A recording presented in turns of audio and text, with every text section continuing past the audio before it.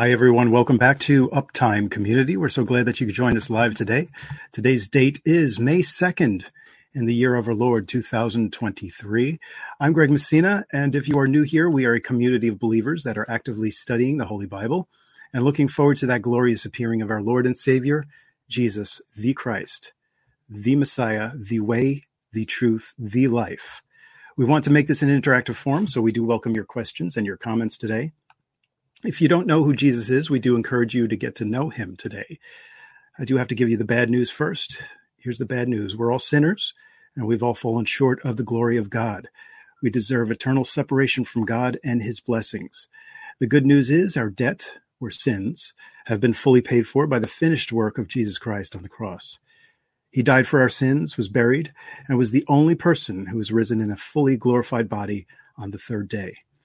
If you believe that this has happened and trust in Jesus as your Lord and Savior, you are saved from eternal damnation. You'll begin to want to start living for him, not for the world. As Scripture states, we do become ambassadors for Christ. Amazing, amazing grace. We welcome back Lee Brainard with us today. He has a lot to cover. He has a number of topics we're going to cover today, specifically in the area of the Antichrist, Mystery Babylon, and possibly get into the 24 elders. We'll see how much time we have, but we'll try to get into those topics and more. Of course, I do welcome back our usual Uptime panel, and we bring back Brother Michael Pels. We bring back Brother Robert Hagan, and of course, Bob Barber. God bless you, brothers. Hey, everybody. Good to be with you guys again. So good. Great to have you. Glad to have Lee back, man. I love having Lee on this show. I love having Lee on this show. You guys are in for a treat tonight. Yeah. You guys love the Rapture Resurrection. You're going to love Lee. That's the first time you're watching. You're going to love this gentleman. This guy is so educated in the Word and so many other ways. He's so educated in the Word in so many different ways, but he also is really good at condensing things and making them easy to understand. Yeah. Kind of like you, Barber. A little bit like me, not quite like Lee. Totally agree.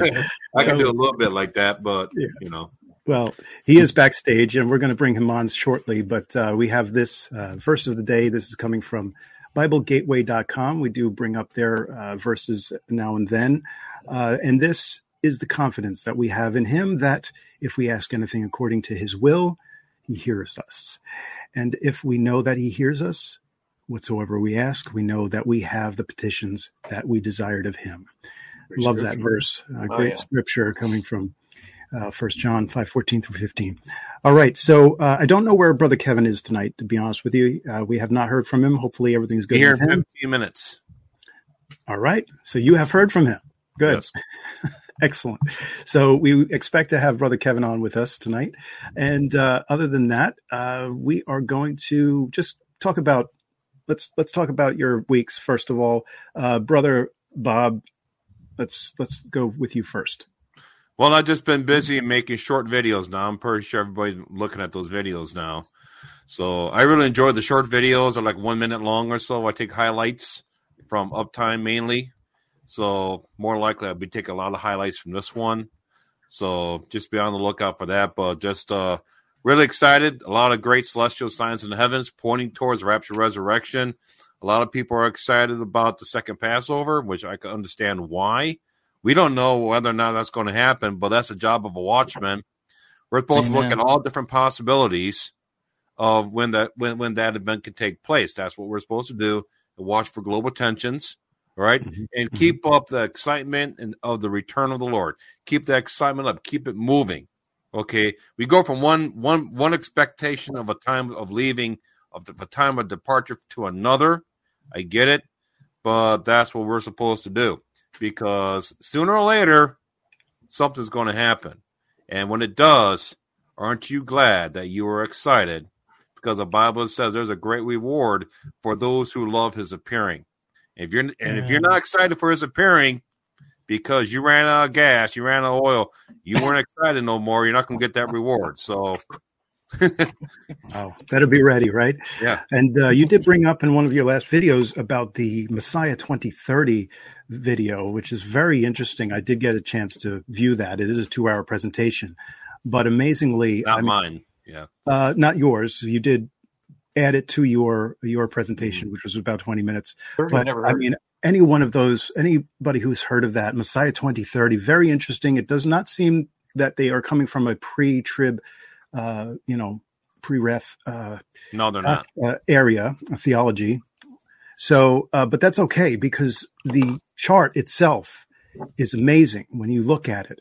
And it's just fascinating to think that we are at that precipice. We're at that point, that pivotal point, that it could happen any moment because obviously with us believing as pre-trib believers, if Jesus is coming back by 2030, and we're not stating that, we're not declaring that here, but certainly there's a lot there that makes you definitely think.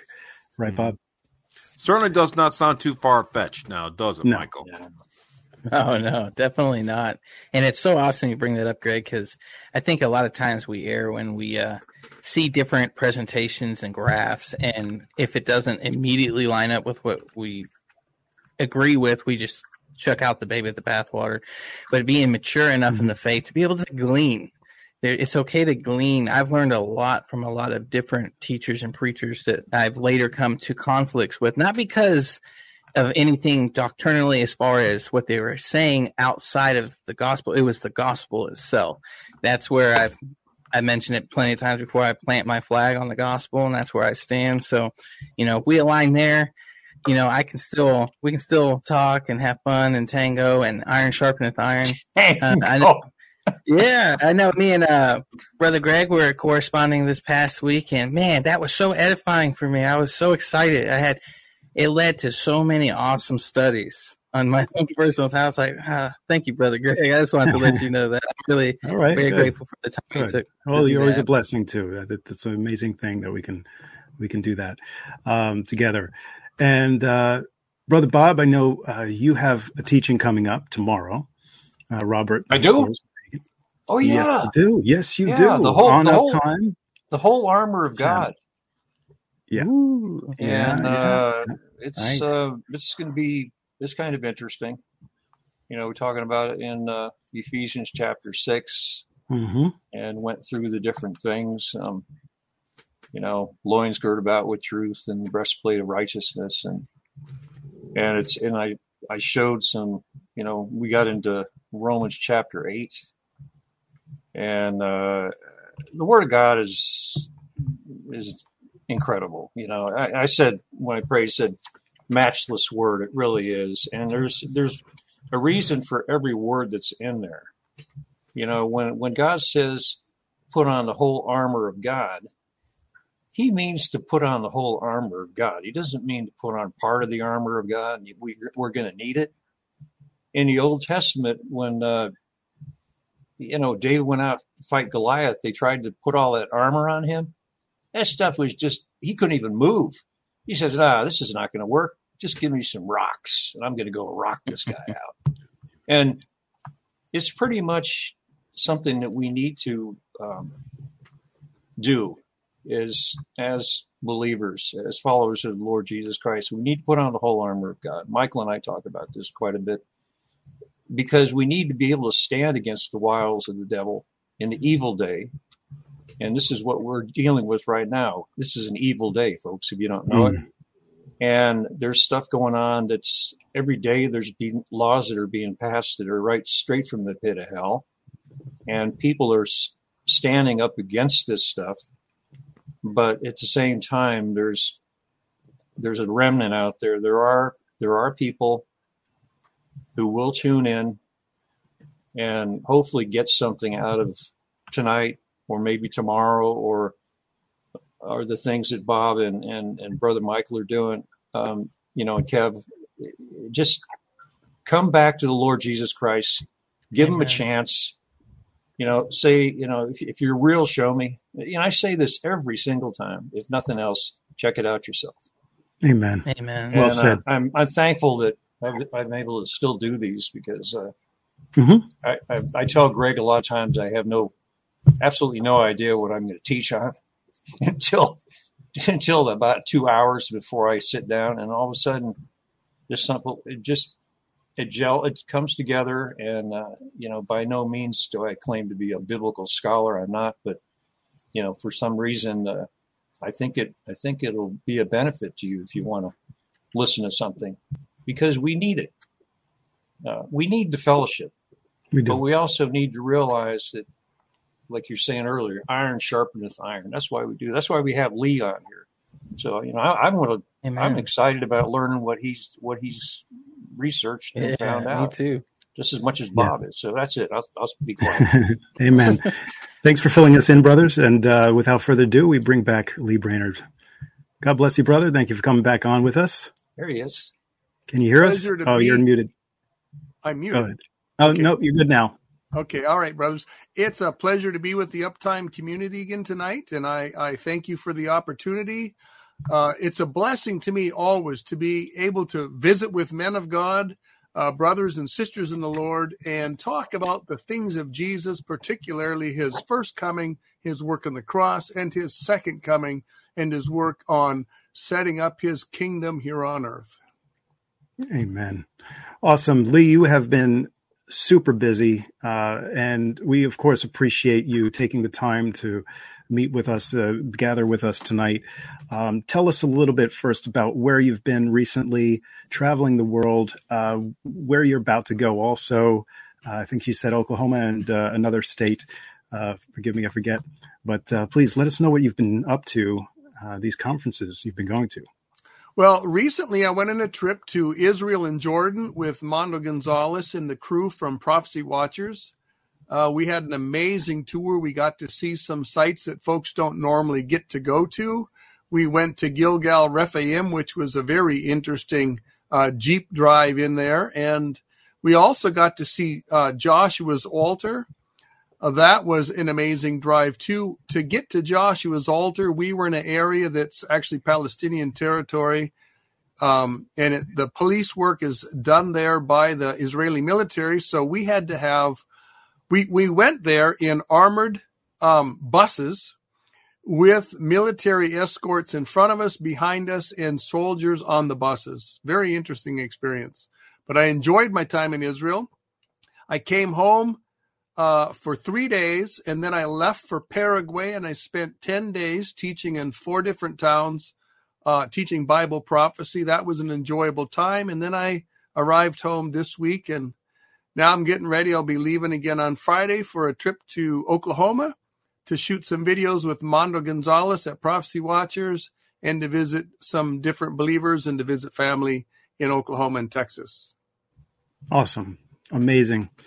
You are doing the work of the Lord, brother. You are doing a great job, and keep it up. We're praying for you. We're going to go into a few topics. Hopefully we'll get through at least 3 of them today. First thing I wanted to go over is the topic of the AI Antichrist. You did a video on that recently, and you gave some good points as to why the Antichrist could not be AI. Could you just touch a little bit upon that and let us know why that is? Yeah, let me bring the notes up I have on that. Sure. Go ahead and share that. Yeah. And I'll bring it up. There's a worry that some folks have that the Antichrist is going to be AI. And, well, an Antichrist that's AI would be terrifying. There's no doubt about it. But the real issue here is an AI Antichrist as efficient for Satan as a human Antichrist? And I think the answer is no. It's interesting, though, that a number of YouTube watchmen have suggested that the Antichrist will be AI, and I think I understand the reason why. AI is a terrifying tool. The power that's manifested there is really, it's beyond the imagination of most human beings. If anyone's experimented with a Chat GPT or experimented with one of the AI art programs, it's a fascinating experience. And once you understand that this AI that we're using at this level is really just kindergarten level AI, that there's AI available that's being used in the investing world, that's being used in the different government agencies in the military that's actually much more advanced than this AI. And even that AI is still in a grade school level. You give this stuff another 5 or 10 years and AI is going to be off the charts. Now, a few of the things I've thought about which forbid an AI Antichrist is, first of all, virtually every passage that mentions the Antichrist either states or implies that he is a human being. And this is something that anyone can just walk through the scriptures with their concordance or the list of verses that they know on the subject, and they could validate it. Another argument that he won't be AI but a human being is we see it in Revelation chapter 13 verses 3 and 12, where the Antichrist is going to suffer a fatal head wound. Now, machines can't suffer a literal fatal head wound. They can suffer a physical fatal head wound, but not a literal one.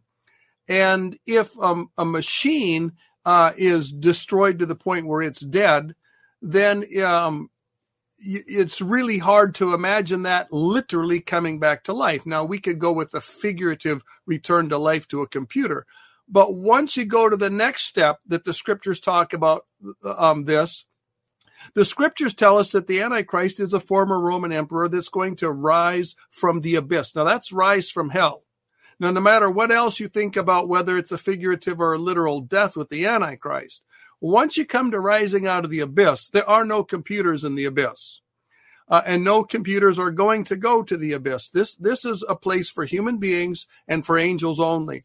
That's all that's going to be there. It's for sentient, moral agents that are wicked. Now, the scriptures also tell us that he's a former Roman emperor. And again, this leaves the AI out of the question. Furthermore, the Antichrist is going to be thrown in the lake of fire. We see this in Revelation 19:20. This implies that he's a human being. There aren't going to be any computers thrown into the lake of fire, no matter how advanced or sophisticated. And we could go through a few more arguments like this. I'll just give you one more. One of them is that lying frog demons are going to be coming out of the mouth of Satan, out of the mouth of the Antichrist, and out of the mouth of the false prophet. This is in Revelation chapter 16. And if we go to this concept here, demons can manipulate computers and electric components. I've seen them do it. I've been in situations where this has obviously happened. They can't literally possess computers, and they don't literally. They're not minions or servants that are associated with computers. They're associated with moral agents. They're associated with other angels. They're associated with human beings, and they can be sometimes in other living creatures like hogs.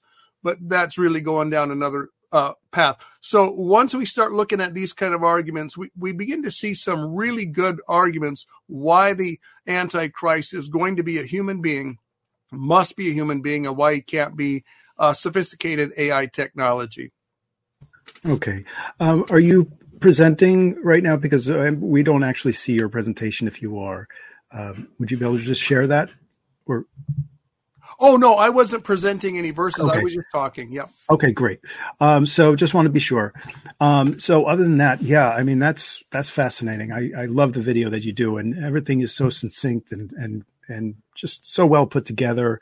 And it's not drawn out. Yeah, you do a very good job at editing. So yeah, I mean, AI Antichrist, I could see specifically why many people will believe that it could be AI, especially with all the technology and just the stuff that we deal with on day-to-day basis, and with this whole GPT Yep.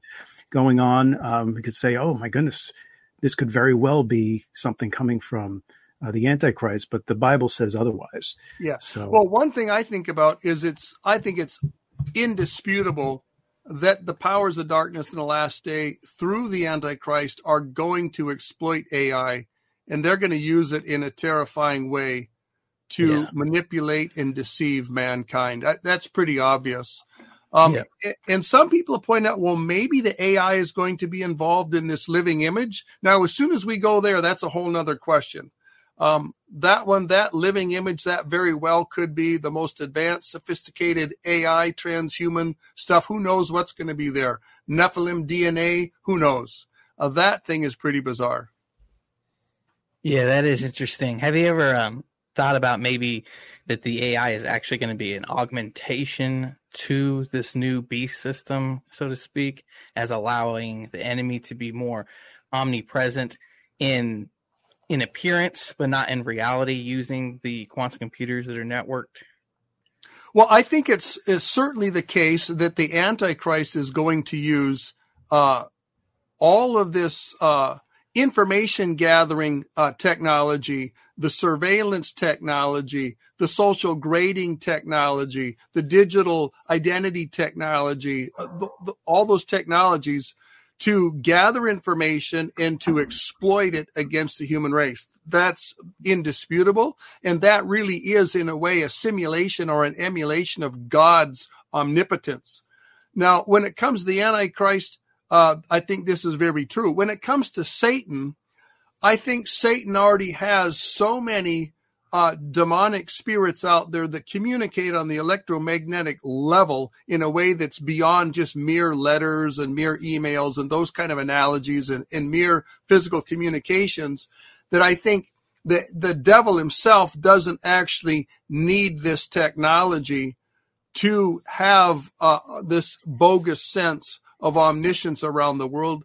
But the Antichrist is going to need it, very much so. You know, I love what you talk about in that video, Lee, that AI will not be the Antichrist, which I totally agree. But Yep. You did mention that it will be like a henchman. Oh, no doubt. It'll be a henchman. It'll be a tool that he would use. Okay. And it'll be useful for a while. Okay. I don't think he's going to need it all the way through. But let's face it, though, in order to create a global grid where he can be omnipresent, he's going to need that. You know, he's going to need something like that working on his behalf.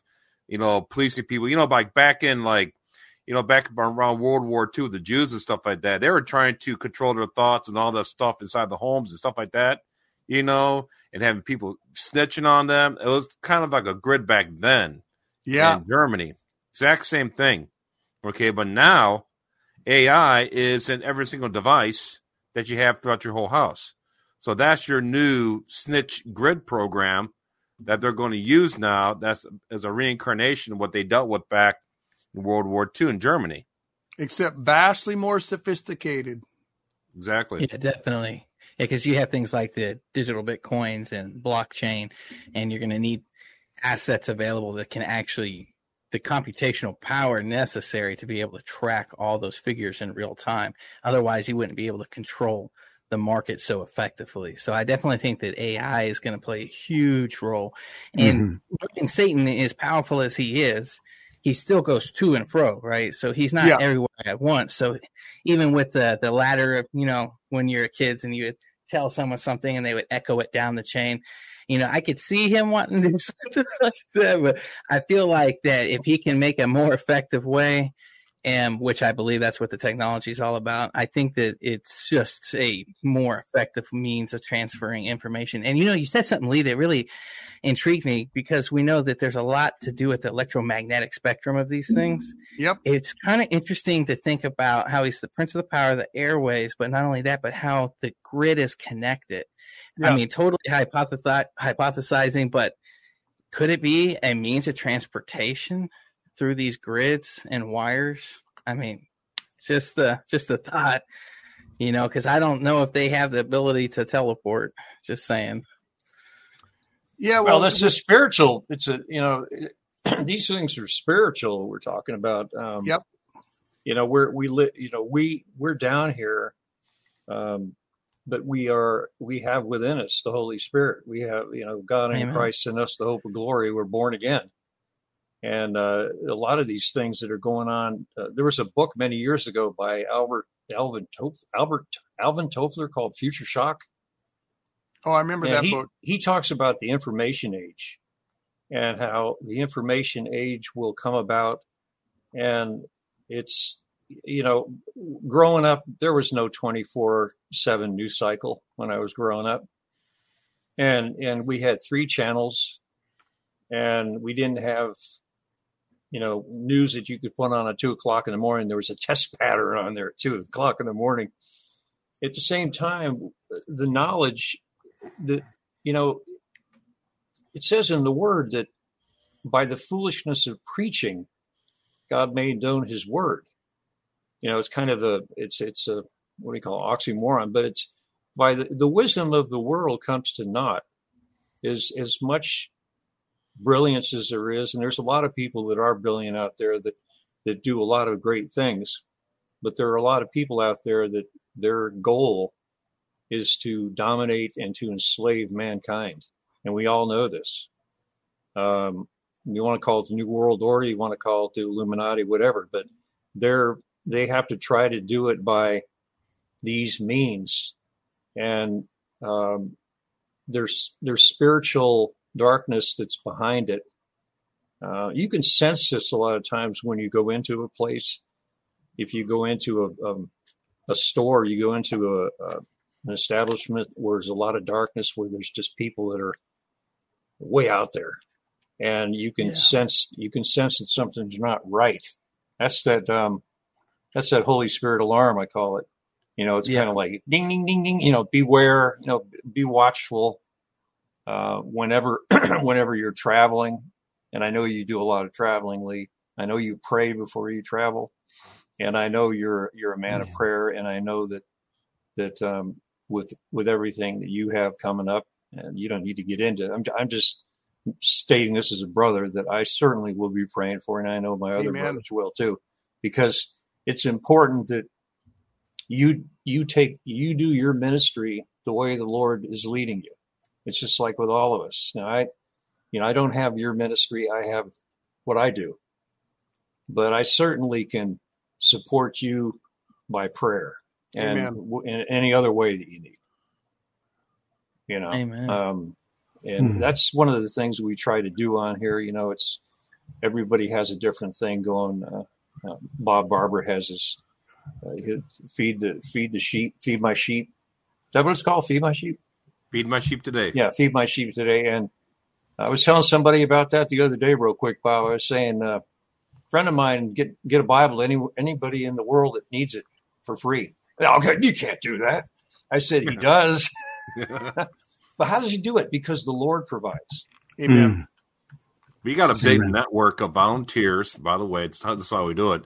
I'm not the guy sending out the Bible. The Lord has blessed us over the years with a continuing growing network of volunteers who are subscribed to my channel, who have emailed me and say, "Hey, Bob, if you need a Bible sent, let me know and I'll send it." And the Lord has sent us. We probably have, I think, somewhere in the neighborhood about 50 to 100 different people who are waiting. We have to go in rotation. So it's not like we're hammering one person 50 Bibles in a month, So it's like it goes in a rotation. You might get a chance maybe once or twice a year to send out Bibles, So it works out good, especially if you got to send a Bible overseas. That gets expensive, So you only do it once or twice a year, and then your time in rotation works out pretty good. Yeah, nice. And I know the Lord always supplies, because you just quickly this. You've talked on here before about how when the need comes in from the different missionaries, a lot of times the need will come in and then the finances will come in. Mm-hmm. And you're not sitting on this big, huge pile of money up there in Indiana. No, they don't like to do that. Especially the way things are right now. I don't like keeping money in the bank. That money gets there and has to move fast. I don't like keeping money in the bank, man. I didn't mean to get off on a tangent about this stuff, but it's just one of those things. I call my show As He Leads. That's what I try to do, and with and also what Michael's doing too, and Lee and Greg. I think we're all trying to make a difference. Amen. Yeah. Amen. Trying to please the Lord. Do His will. Amen. Yeah. Amen. There's a multitude of gifts and there's a multitude of callings, and they're as diversified as the parts of the human body. Exactly. Mm-hmm. Amen. And I think sometimes we err and forget about that, and it's like, well, no, guys, we're all a part of this big old beautiful body together. And it's so awesome to see how God's orchestrating it, because yes, we all have different aspects, different ministries, different callings, different things to touch base on. But it's amazing how God uses us, the iron sharpening iron, bringing us together, providing. I mean, I can't tell you guys, I'm sure you guys who have been watching Uptime have heard my stories about how God just without fail has always provided. And it's really awesome because it's not only is it edifying, but it just builds you up in the faith and just knowing, and it's about building faith. So God usually always brings the need before he brings the solution, because he wants you to learn to trust in him always. Amen. Amen. And once we grab a hold of that, man, you'll be singing no matter what you're facing. And I just want to point out that other people, out there, especially audience members, you're all partaking in these. So when you view these videos or even partake in the live broadcasts, you're coming together with us, and you're standing with us, and it's kind of an intercessory prayer where you guys can you're praying for us, and that in itself is a mission, is something that is working for us to be able to bring these videos out to you, because your prayers are doing something. So you yourselves out there in the audience, you're doing something, you're making a difference. If you don't have a video or a YouTube platform, maybe the Lord's not calling you to do that. That's fine. If you're partaking in these presentations and praying for us, you are doing something amazing. You are doing something great, and you are making a difference. So I just want to put that out there as well. Amen. Amen. That's beautifully spoken. We It's established that the AI is not the Antichrist. So what's the next thing you want to get to, Greg?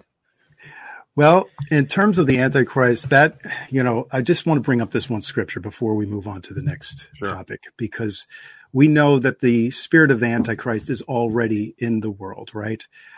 So we have this scripture. Let me bring it up. Okay, here we go. All right. So we have 1 John, right? 4:3. And every spirit that confess not that Jesus Christ come in the flesh is not of God. And this is the spirit of the Antichrist, whereof you have heard that it should come, and even now is already in the world. So the spirit of the Antichrist is already in the world. Lee, can you comment a little bit on this? Because some people may be a little bit confused. Oh, wait, the Antichrist is already here? No, that's not what it's referring to. Right. Or in a way it is, but go ahead.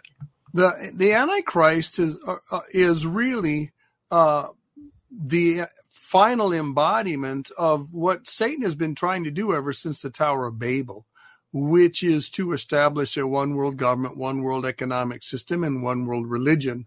And we only get a glimmer of that rebellion at Babel in the Bible, and that was headed up by Nimrod. But in secular history, we actually get quite a bit of information from a dozen different angles on Nimrod's exploits and what he did at that time under about a half a dozen different names, depending upon which culture you're reading the account from.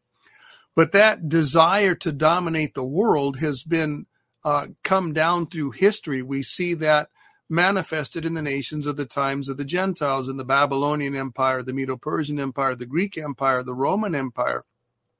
Well, ultimately, the Roman Empire rose to a point of greatness. It split into two halves, the east and the west half, and then both of those halves fractured into pieces. In the last days, those fractured pieces are going to come together in 10 states. I think it's reasonable to think that 5 will be basically from the west of Turkey and into Europe, and 5 will be Turkey and in the Middle East and North Africa.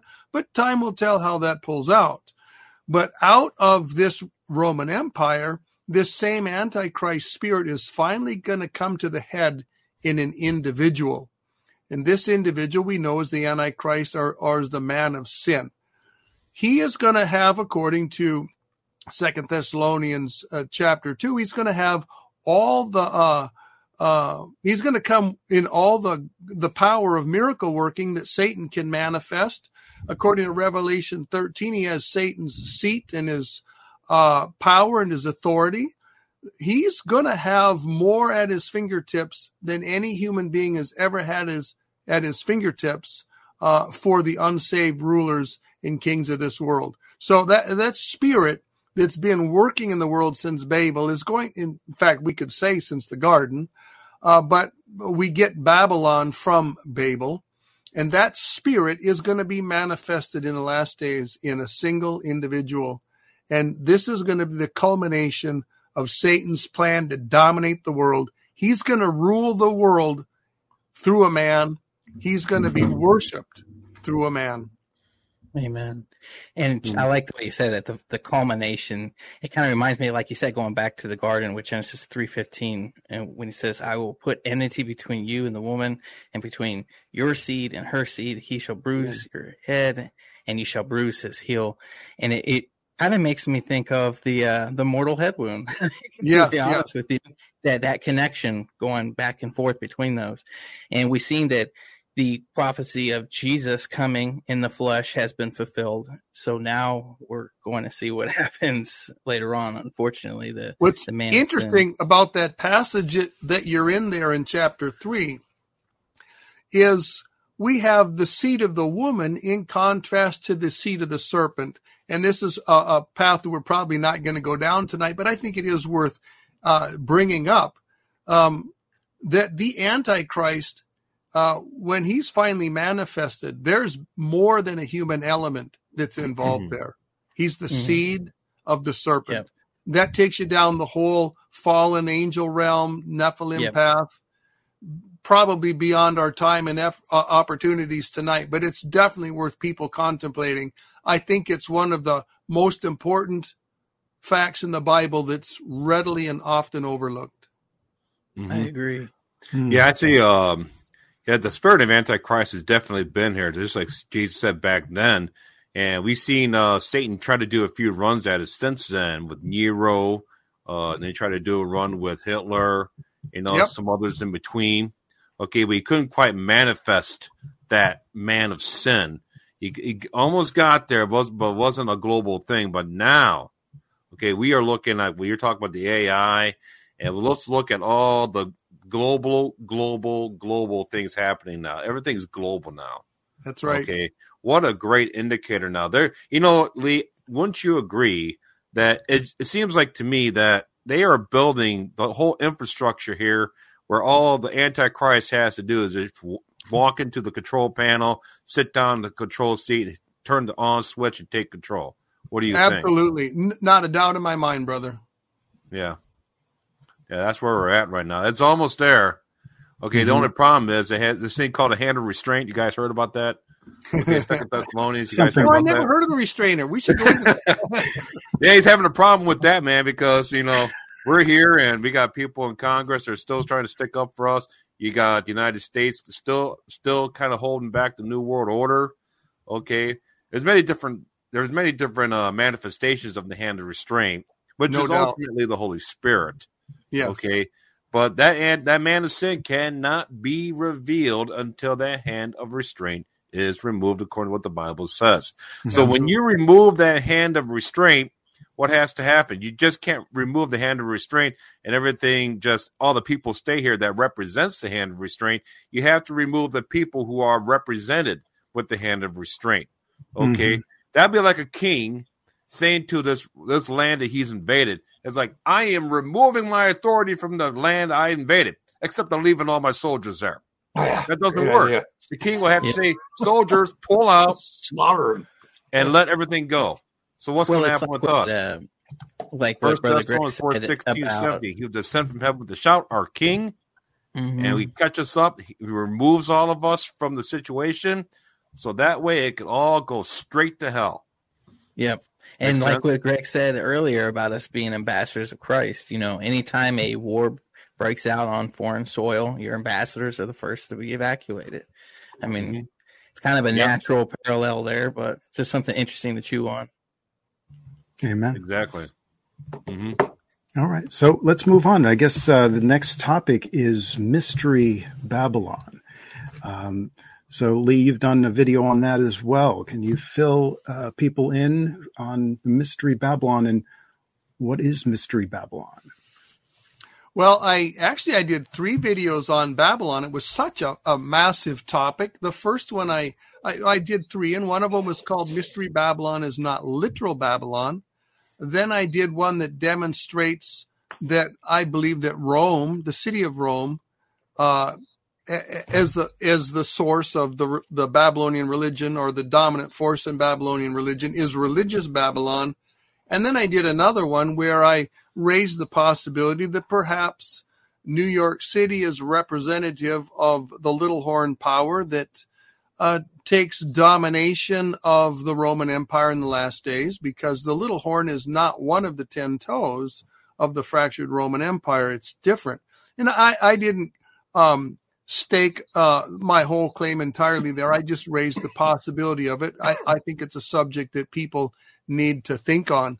But really, when we take up this whole subject, is Babylon, is it a mystery Babylon or is it a literal Babylon? And one of the most popular positions in our day is that Babylon is going to be the literal city of historic Babylon restored. And when you stop and think about it, if that's going to happen, this is a mighty big undertaking. Sometime between now and the beginning of the tribulation, or at least the middle of the tribulation, so we've only got somewheres between 3.5 years and 6-7 years max for this city to go from non-existent to being the dominant city in the world, filled with economic power, filled with military power, filled with wealth. I don't know that we could say this is absolutely impossible, but it does seem to me to be pretty much, it's a big stretch. Yeah, stretch. Yeah. And so I actually I gave 7 arguments in this video why I believe that Babylon is going to be spiritual or mystical Babylon and not literal Babylon. And the first one was just the literal hermeneutic. If you go to Revelation chapter 17, verse 5, and we read that passage, in fact, let me pull it up here. Well, can someone put that up on the screen? I'll just read it off the screen. Yes, I can pull it up right now. Let me bring that up. Just give me one moment. And there we go. Okay, and it says, upon her forehead was a name written, Mystery Babylon the Great, the mother of harlots and abominations of the earth. And I pointed out that if I was going to make my own translation of this passage, just based on the relationship that name written has with the word mystery, and that Babylon the Great and everything after that is its own unique unit in the syntax here, that this is, you could translate this, upon her forehead was written a mystery name. Name and mystery are both in the accusative. And I believe it's the ESV that let's see. Yeah, I have it right here. The ESV is the only modern major version that actually brings up this relationship, and it translates it here. Upon her forehead was written her name. Wrong one. On her forehead was written a name of mystery. So a name of mystery is the same thing as a mystery name. And so it's saying that this whole thing is a mystery. And the mystery is that Babylon is a mystery. So that was my first argument. The second argument that I pointed out is that the claim is often made that all of the cities mentioned in Revelation are literal, and therefore we should take Babylon as a literal city. And I pointed out this is simply not true. In Revelation, that's a good verse that you brought up there too. In Revelation 11:8 we read, and their dead bodies shall lie in the street of the great city, which is spiritually called Sodom and Egypt. So the name of the city of Jerusalem, and there we have it. It's not mentioned. So we have Sodom mentioned. That's a city, and it's not literal. And there's other uses in the book of Revelation where things are spiritual and not literal.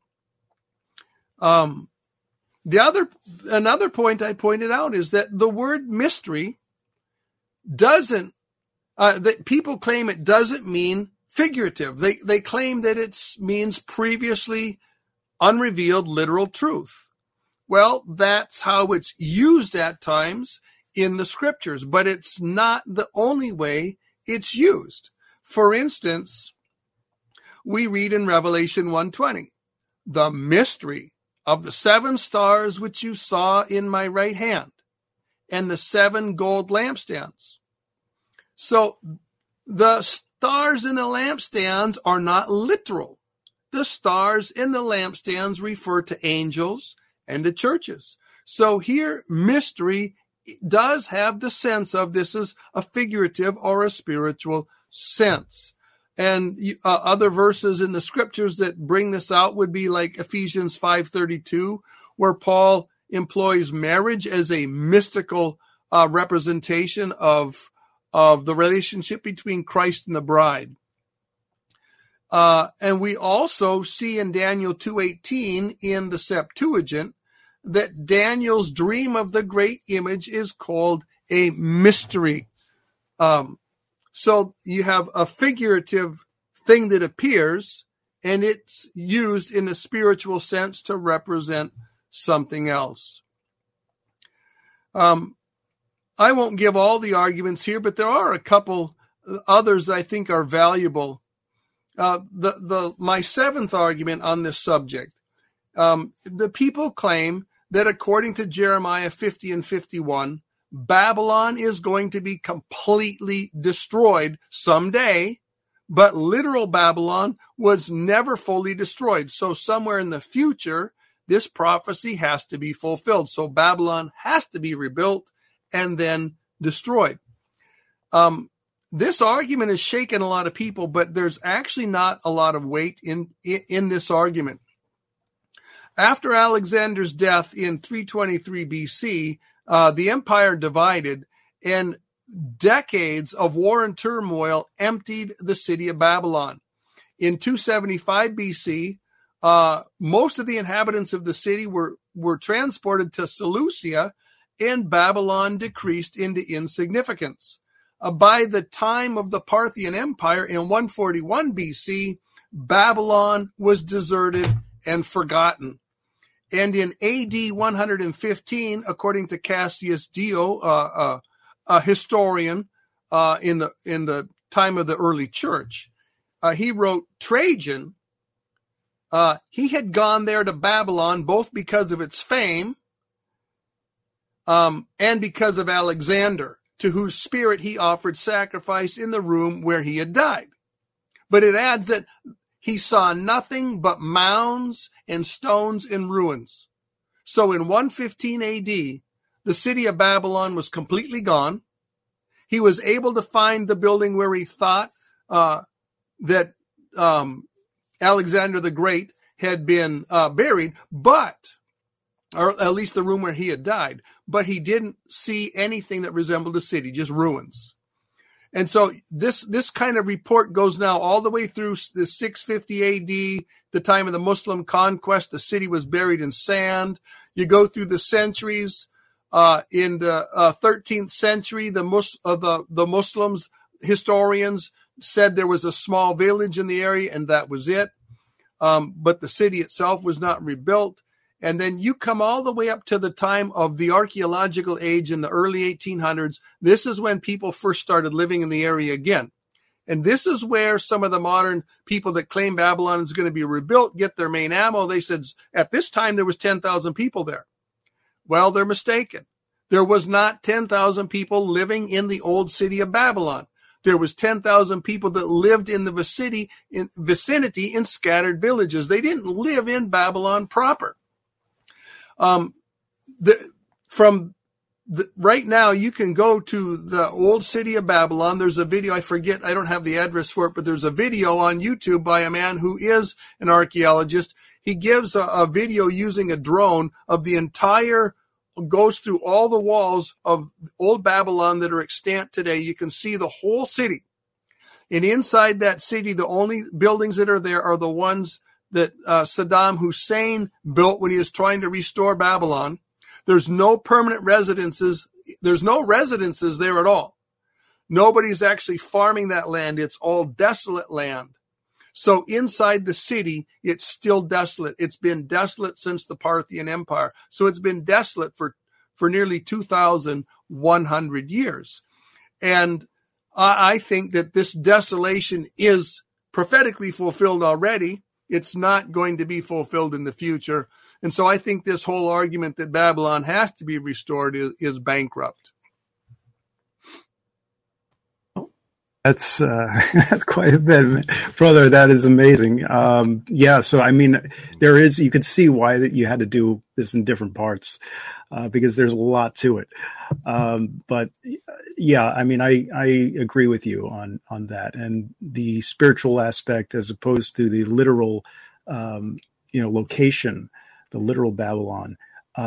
They kind of go hand in hand with one another. Yeah. But there's always a spirit behind it, behind Sodom and Gomorrah, behind Babylon. That's right. Behind the United States and everything that's going on right now. Mm-hmm. So, and it goes back to that spirit of the Antichrist, which, I mean, it all ties in, doesn't it? It sure does. It all ties in. Hey, One thing I've also thought about, too, when it comes to Babylon, when we come to Revelation chapter 18 and we're looking at the fact that it's a wealthy port city that gets destroyed by the judgment of God. And you start figuring this out. Now, Rome was a minor port city. You know, they were able to bring smaller ships, not the large ocean-going ships, but smaller ships up the river through locks that they had made, and they could bring them into the city. But it was not a major port city in and of itself. You look at like London, you can bring smaller ships up the Thames River. They have ports there, but it's not an ocean-going city. There's really only a few cities on the planet that have a harbor big enough and to have economic wealth big enough that you could even consider them. And no city is more qualified to be that than the city of New York. Now, I won't say that I'm absolutely 100% certain that New York City is the fulfillment of that, but I do think it belongs on people's list to investigate and think about. Hey, Lee, I got a question for you. You know, I've been trying to figure that out for a long time. People have asked me about that. You know, what do I think the city of Babylon is, Mystery Babylon? The only answer I can give, I don't have a definite answer. I think you have. So I think you presented some great information here. Just want to ask you about this. You know, my theory is that there is a basically a protocol of Mystery Babylon destruction. Okay, for example, what happened with the Tower of Babel? It probably fell in an hour. Yep, okay, no doubt. Because it fell quickly. Because I don't think it took that long for God to confuse languages. So that thing fell apart within an hour. So I think we saw a protocol of that destruction happen at the Tower of Babel with Nimrod. Okay, so I think it would sound fair that same protocol can be applied in other places that are doing the kind of the same things as Babylon. And I know that's a doctrine that I believe in, because if you go to Isaiah 28:10, it says, for the way you build doctrine is for precept must be upon precept, and those are my precepts. Yep. Babylon, stuff like that. And then precept upon precept, line upon line upon line. Amen. Here a little, there a little. So I believe in the doctrine of the protocol of the destruction of Babylon. So I believe that protocol can be applied to New York City. Yep. Because New York City is a type of Babylon. I believe it can be applied to the Vatican. Absolutely. Because there too, a type of Babylon. So is Mecca. So is Jerusalem. Okay, I heard that argument too. What's that? It applied to Tyre. Yeah. So, and the city of Nineveh, that's another one. Okay, so you have that protocol is in place. So basically, but there is one that's going to be the Mystery Babylon. But if people will look at the destruction that's coming, like America. I love the argument people make, the entire continent of America, that's Mystery Babylon. First of all, America's not a city. It's a continent. It's a country. It says it's a city. Okay. But New York is kind of like the gauge of America. Wouldn't you agree? Yep. Okay. So if you take out New York City, which we have seen in tons of dreams and visions, sorry, Greg, but New York is taken out, man. Something fierce. And basically it's usually by tsunamis and nuclear weapons from Russia. Okay, that's what I've seen in dreams and visions. But I just wanted to see, what do you think about the concept, Lee, of the possibility of that there's a protocol of a judgment that's carried out that's similar to Mystery Babylon? Well, there's not a doubt in my mind that the path you're on here is definitely scriptural principle. Whether it proves that New York City is ultimately the final seat of the mystery of the Babylonian iniquity, or whether it's just one of the regional cities. At the second coming, every center of Babylonian iniquity is going to be shaken to the ground by earthquake and burned by fire and swept away, and not just the main seat. Now, whatever city is this main seat, that is definitely going to be dealt with. So I think that the point you make is not only valid, but it's really it's a critical point to understand the iniquity in the world. Amen. Yeah, I know Ecclesiastes says, a thing that has been, it is that which shall be, and that which is done is that which shall be done, and there's nothing new under the sun. Amen. So if you're going to have basically what's the judgment? If you build a Mystery Babylon type structure city, chances are it's going to receive the Mystery Babylon judgment. That's exactly right. Or it'll fall. Another thing I think to that is Isaiah 46:10. Sorry, I just wanted Amen. to let you know. Go ahead, Michael. Go ahead. Yeah, go ahead. declaring the end from the beginning and from ancient times the things that are not yet done, saying, my counsel shall stand, and I will do all my pleasure. And I totally 100% agree with you there, Bob, because when we go and we look at Scripture, seeing those different witnesses, because, it says in the Word to let everything be established by 2 or more witnesses, right? So that's so important. So going to and fro throughout the Scriptures and finding these multiple witnesses that are pointing to the same facts is a great way that the Lord has showed me how to decipher these more complicated things. Mm-hmm. Amen. Awesome. Amen. Amazing. Amen. No. All right. Hagen. Anything to add to this? I'm here. Oh, what can I add to it? No, I'm just enjoying it. It's very interesting. But with everything that's going on, and there's so many things going on that are bad in the world right now. We still have a hope, and Amen. Maybe that's my part in this, because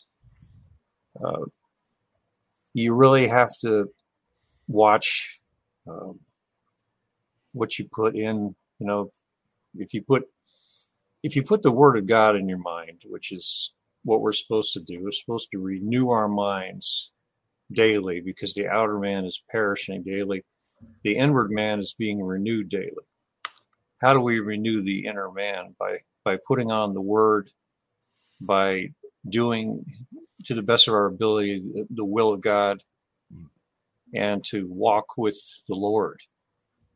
And we have that with everything that's going on around us, and people are unsettled and unpeaceful, and they'll walk up to you sometimes and they'll say, there's something different about you. How come you're not all rattled all the time with everything that's going on? And there are a lot of things that could rattle us, and sometimes it does happen, but we do have that foundation, that sure foundation of Jesus Christ, the chief cornerstone. Amen. And that's one of the things that blesses me about when we come on here, because that's why I've kind of been sitting back and saying nothing, because I just am enjoying the fellowship and the information, kind of like a history lesson, Lee, which is really, I love history, so it's really cool for me to hear that.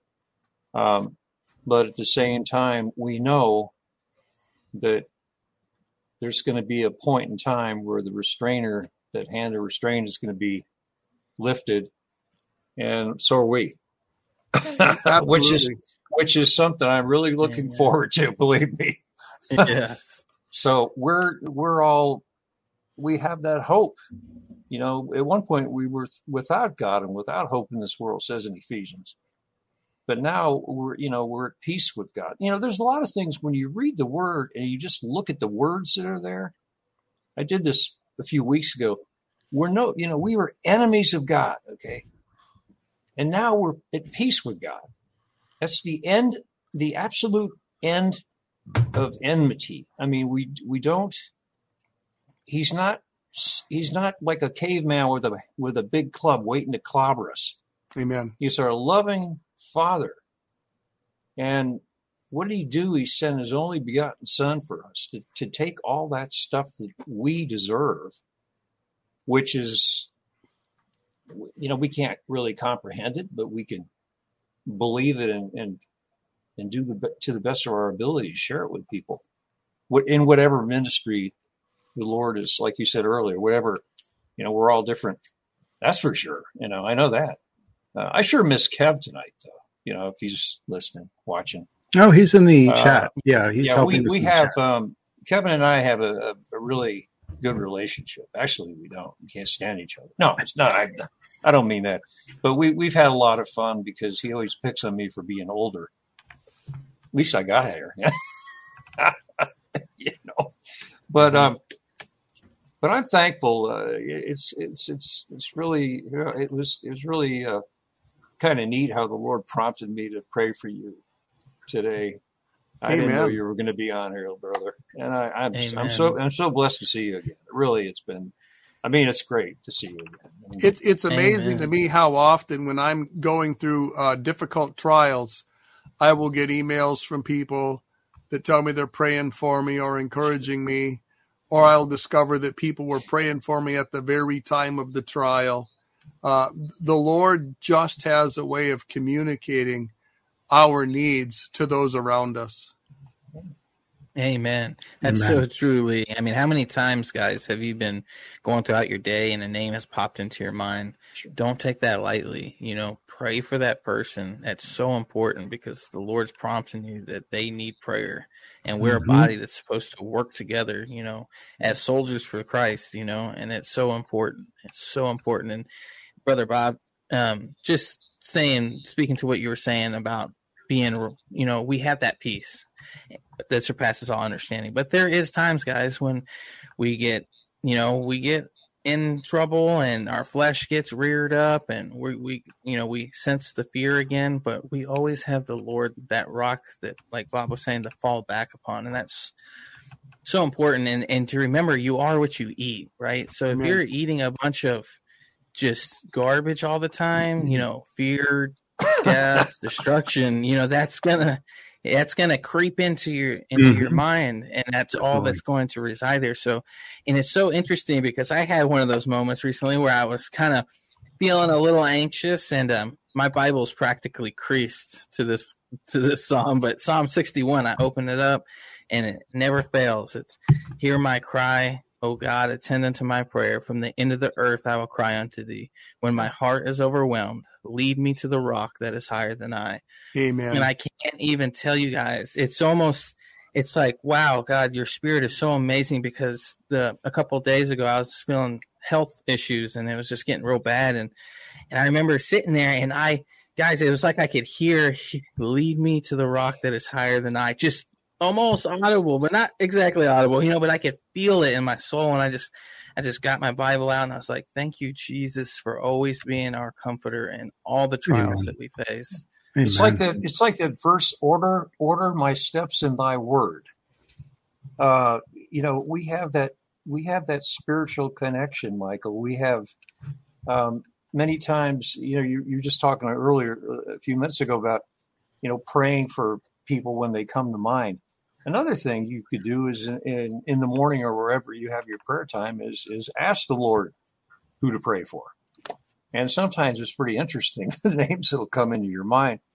at the same time, don't forget to pray for yourself. It's not there's nothing wrong with praying for yourself. Pray for your family, your wayward.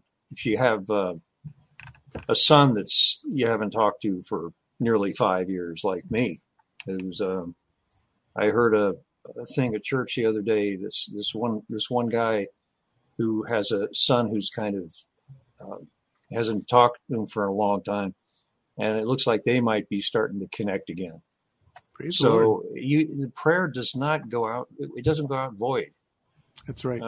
So that's one of the things that we continue to do. And when trials come up, which we're going to deal with, Michael, that you were just talking about, we have the Rock of Ages. We could say, Lord, I need you now. Show me something in the Word that's going to comfort me, because it says in Corinthians, He is the God of all comfort. So if we ask Him, He's going to show us, and then we'll look at it. We'll go, hey, I didn't realize I was in there. The next thing you know, you're reading 16 chapters, or you go to Psalm 119 and you read it, and you go, like the words, a lamp unto my feet and a light unto my path. And pretty soon your problem that you thought was so huge is sort of just gone. Sure. Because you're putting in your mind the truth. Amen. And God designed our minds for the truth. He didn't design our minds for all this garbage that's going on. No. I love what you said there, Bob. Comfort. And what does it tell us in 1 Thessalonians 4:18? To comfort one another with these words. Right. Okay, rapture, resurrection. Okay, I have a question for everybody here on the panel, and let's see what you guys have to say about this question. Okay, and everybody in the comment section, you can comment. Do you feel this peace coming right now? I never felt it before, but it's the peace of the rapture, resurrection about to happen. Because I do. Because this world's getting bad.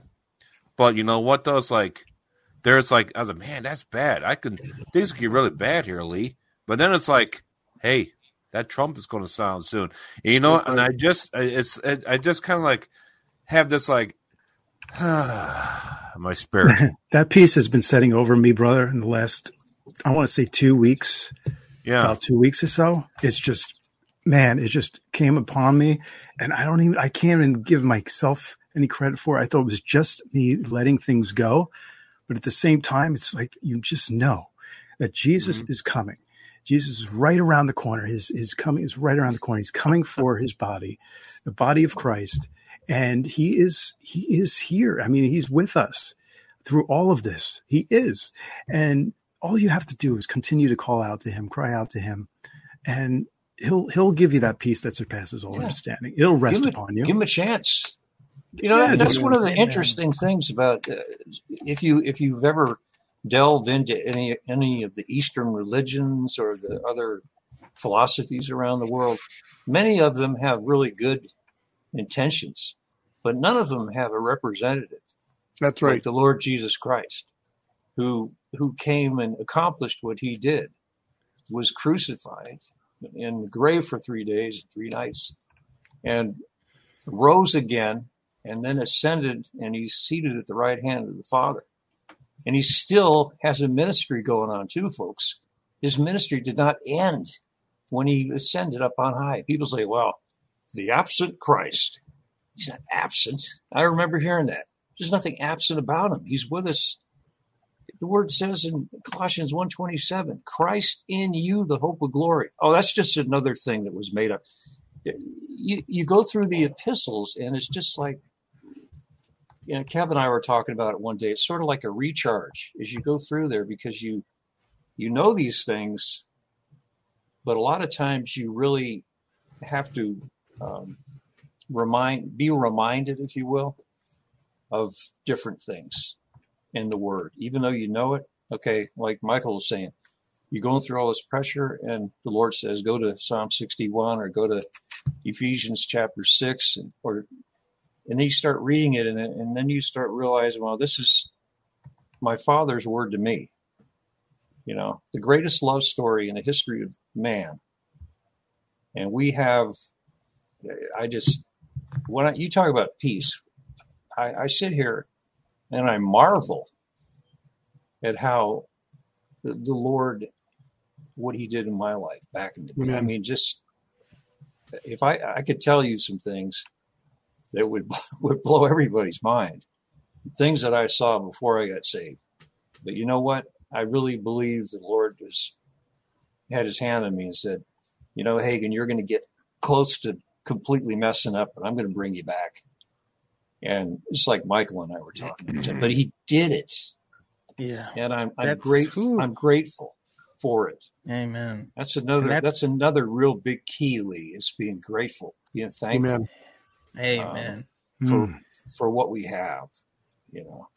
One thing I like about the peace that's available for believing in the Lord Jesus Christ and trusting him is that it's so different than the peace that the world is able to get for themselves. You know, people will look to Eastern mysticism or to yoga, to meditation to get peace. And you can get a degree of peace this way, but you got to continually have this great effort to maintain that peace. But what's interesting about the peace that the Lord gives, it transcends our outward circumstances. Once we walk into that peace engulfs us. We're like drowning in this ocean of peace that's offered from heaven. And this peace, our circumstances can change and we feel the pain of those outward circumstances, but we have this inner joy, this inner peace that buoys us up despite the circumstances. And it's difficult for people to understand how believers can go through very painful, bitter circumstances and still be smiling, still have their joy, how they can feel joy and peace at the same time they feel pain. Well, this is a privilege only the believer can have, because only the believers have it. And it's the indwelling Holy Spirit ministering God's grace to us. And it's so interesting because, like you're saying, the world, you know, their peace, their method or mode of getting peace is through distraction. They try to overwhelm themselves so they don't focus on the problem at hand. But we have a singular focus, Jesus Christ, and he just permeates that through our entire being, through his Holy Spirit, and indwelt within us. And it's truly something that, you know, unless you're born again, you can't really even describe it, because there's been times, guys, in my life where I've been literally in peril, and it's just it just washes over you. I can't even almost articulate what I'm even trying to say. It's just such a tangible experience that God will just wash that peace over you, and how much clearer minded you become and reasonable, and you can start thinking again and always giving God thanks. It's so important. Amen. Yeah, that's just give him thanks in everything. In everything. Even if you're in a trial and you're suffering, just give God thanks, guys, because although our minds are so finite, we can't understand how God's really working this all out. But he said that all things work together for good for those who love him, right? And are called according to his purpose. Yeah. So, it's interesting how we started off talking about the Antichrist. Now we're talking about the peace of God. Amen. Of course, Greg sent this thing out to us so that we would follow a script. We don't follow a script. Well, the thing is, I think when we talk about the ugly subjects like the Antichrist and Mystery Babylon, I think it does behoove us as believers to also mention the blessings that the believers can have. We can have, despite the fact that we see the stage setting for the mystery of iniquity of the last days right now, it's a terrifying pace. And yet we have peace that passes understanding. Peace the world did not give us, and peace the world cannot take away. And what I think is also a blessing about this message is after the church is gone, our videos, our books, our tracts, anything that we leave laying around, some of this is going to fall into the hands of the people in the tribulation, and they get to find that same joy and peace in believing. Mm-hmm. Oh man! So before we get to questions, I do want to have Lee discuss one more topic. Brother Bob, real quick, you have something to say? No, I was just going to mention I have a friend that lives in South Carolina who busted up his collarbone, and I've known the guy for 25 years, basically an atheist, agnostic. And I sent him a little bit of help here recently because he's been out of work. And I put a Bible tract in there, kind of one of the ones that really explains salvation and everything. I just got a text from him, and he thanked me for the letter, and he said he was going to read the word. And this guy, hearing that from him, is like seeing a just big blast of light coming. So anyway, but his name's Mark. You can pray for him. But that was all I wanted to see. I was just very blessed. I've been praying for the guy for years. Amen. For years. And I love him like a brother. He's always, oh no, God. But now he's kind of, I'm going to check it out. Whew. So go ahead. I'm sorry. Not a problem. So thank you. So the 24 elders, there's so much talk about that. And people don't really have an idea of what or who the 24 elders are. We've discussed it on a previous Uptime. And what are your thoughts on that? I know you've done a series on that. You've done a video, at least one video I know of. But tell us your thoughts on the 24 elders, but specifically what you found in Scripture, right? Not just your thoughts. Yep. Right? Lean not on your own understanding, but tell us, what have you found? Well, when we look at the Scriptures to identify the 24 elders, we're going to find some amazing things. And that's one of the difficulties that people have when they come to the 24 elders. They just say, oh, this is mysterious. We can't know who they are, and they move on. Or they're in a school of unbelief that disbelieves the pre-tribulation rapture. And anything anyone says, no matter how much Scripture they have about the identity of the 24 elders, they poo-poo it and they shove it aside. If we want to have God's mind in this matter, we need to look to the Word of God.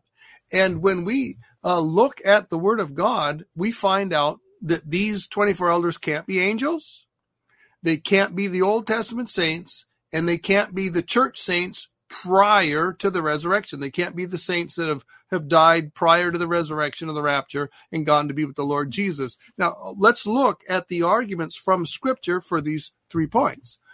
First of all, they can't be angels. We read in Revelation chapter 5, verses 8 and 9, they sang a new song. You have redeemed us to God by your blood. That's an amazing statement. If they're redeemed by blood, they cannot be angels. They cannot be non-human being creatures. Only human beings are redeemed by the blood of the Lamb.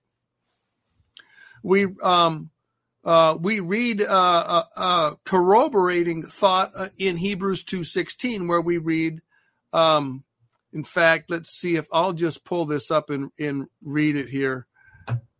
Because there's so many different versions on Hebrews 2:16. I'm just going to read the King James. Hebrews 2:16, we read, for verily he took not on him the substance of angels, but he took on him the seed of Abraham. Now, if you think about this, the Lord Jesus didn't provide any way of redemption. God didn't provide redemption for the angels. They were wired in such a way that it was easier to stay right than to fall. And so those that fell, which is only 1/3 of them, that was an extreme degree of wickedness to walk away from being in the physical presence of God and to rebel against him. But when man was wired, he's wired in such a way that it's impossible for him not to fall. And it's impossible for him to recover himself. He can only be recovered by the regenerating power of the Holy Spirit and the Word of God and the justifying power of the blood of Jesus Christ. So there's no redemption for angels. There is blood redemption for mankind. Now, the second argument about the identity of the 24 elders here is that they can't be Old Testament saints. We know this because in Daniel 12:13, we see that Daniel's told, go your way until the end, for you shall rest, that is, rest in the grave, and then you're going to stand in your lot at the end of the days. So the resurrection for the Old Testament saints is on the very last day, the day that the Lord descends from heaven. And that can be validated by a number of other resurrection passages. But now, once we understand that these saints don't get their reward in their resurrection until the very last day, and then we recall we are during the 70th week. We're not at the end of the 70th week. And then we notice something about these saints that are during the 70th week in heaven. We see in Revelation 4:4 and Revelation 4:10 that they are seated on thrones. Some versions say chairs. They're not chairs or seats. They're seated on thrones. And they're also wearing the Stephanos crown. This is not the diadem for royalty and reigning. This is the Stephanos. It's the wreath, which is the reward for service or reward for victory or reward for performance or anything along that line. I'm just going to read 4:4. Round about the throne were 24 thrones, and upon the thrones I saw 24 elders sitting, clothed in white raiment, and they had on their heads Stephanos crowns of gold. So they're on their thrones, and they're wearing their crowns of reward. This means they are rewarded. This only happens after or at the reward and the resurrection. So these can't be Old Testament saints. Their day of resurrection and reward hasn't happened yet. Now we can take these very same facts of the wearing the crown of reward and sitting on the thrones, and we can say, now this also tells us they can't be New Testament believers prior to the rapture and resurrection of the church. Because prior to the rapture and resurrection of the church, the New Testament believers that are absent from the body and the present with the Lord don't have their reward crowns, and they're not seated on thrones with Christ yet. So you take these facts and you put them all together. Can't be angels, can't be Old Testament saints, can't be New Testament saints waiting for the reward and the resurrection. These are the rewarded resurrection believers of the church. Once we understand that, chapters 4 and chapter 5 in Revelation is one of the strongest arguments in the Bible for a pre-tribulation rapture. Now, there was one other thought I think I should bring out, and that then raises the question, okay, if these are representatives of the churches, why do we have 24 elders? What is this representative of? It's a representation or a pattern that follows the fact that David arranged the temple services into 24 courses of priests in the Old Testament. This is found in 1 Chronicles 24. Now, why would he put them in 24 courses? If you have 24 courses, every course of priests has 2 weeks during the year where they're in Jerusalem doing the temple service, and they have the rest of the weeks off. And then there's 4 weeks of the year when all of the courses are there doing full-time service. He comes up with 52 weeks in the year. Now, why did David introduce the 24? If you recall, the Old Testament temple service is based on the pattern in heaven. In other words, the church is God's eternal plan for the priesthood, and the Old Testament just pictured it. So I think the 24 elders we see here are the 24 heads of the 24 courses of the church priesthood. Royal priests. We're sitting on thrones, and we're rewarded with the priesthood. So what a blessing this is going to be. And these Amazing. 24 offices are going to be different than the 12 apostles. The 12 apostles are going to sit on 12 thrones over the 12 tribes. But these 24 courses are going to be 24 men throughout the history of the church who deserve their place. I'm ready for you to drop the mic, brother. That's a great one. What was that verse you shared, Lee, a couple verses back, where it talks about where the Old Testament saints will be resurrected at the return of Christ, the second return to the earth? The first one that I gave, well, the only one I actually gave was Daniel 12:13. Daniel 12:13. Can you pull that up again, Greg? Yeah. because I got something dropped in my spirit as soon as you said that. Yeah. Because this is great. Because, well, basically what that verse says is Daniel said, hey, you guys are going to be resurrected at the second. Here it is, Daniel 12:13. But go thou thy way to the end be, for thou shalt rest and stand in thy lot at the end of days, which will be at the end of their 70-year prophetic timeline. That's right. Okay. So they are resurrected. Get this. They are resurrected, the Jews, Old Testament saints, at the end of Israel's prophetic timeline, which we haven't got there yet because the end of their timeline is Daniel's 70th week. It's a 70-week timeline. So when that timeline ends, with the 70 tribulation coming to an end, Daniel's 70th week, when it comes to an end, they are resurrected. Okay? Now, here's the deal. We're not with those guys. We're the body of Christ. That's right. We're a completely different body. We're a completely different entity, a celestial entity. Okay? So we don't get resurrected with these guys. We get resurrected at the end of our dispensation of grace, at the end of a different timeline, which is where we're at right now. So if those are people out there that say, oh, we get resurrected according to this and everything else, there's only one resurrection. That's the end of the second coming. That's wrong. Okay? Because our apostle Paul says in 1 Thessalonians 4:16-17 that the dead in Christ shall rise first. All right? And the dead, those who are in Christ, that's referred to the body of Christ. Okay? They're dead in Christ, rise first, and then we who are alive remain should be called up to meet them in the air. Okay? Yep. And the other thing is, our gospel comes to an end because there's a completely different gospel that's instituted during that final week of Daniel. It's an everlasting gospel. The angel of Revelation 14 says, blessed are those who die from this day forward. Okay, it's a completely different gospel. Our gospel is actually kind of goes against their gospel because that's our angel preaching in heaven. And our apostle Paul told us not to trust any angel from heaven with any gospel other than the gospel they gave us. It's kind of more of a proclamation, right? Yeah. Of victory of the everlasting covenant, right? The everlasting gospel, right? But yeah, definitely interesting there. And the other thing, Lee, I wanted to bring up was chapter 5. Sorry, Bob, did you want to complete that? I think I did. Okay. I don't think I left Perfect. anything out. So if not, I'll bring it up later. Okay. So Revelation 5, I really have to bring this up because this was another thing that I think was brought to our attention on a previous uptime. So we have Revelation 5, which is talking about the elders here too, right, in context. And they sung, I'm saying Revelation 5:11, okay, chapter 5, verse 11. But I'm going to start at verse 9. And they sung a new song saying, thou art worthy to take the book and to open the seals thereof.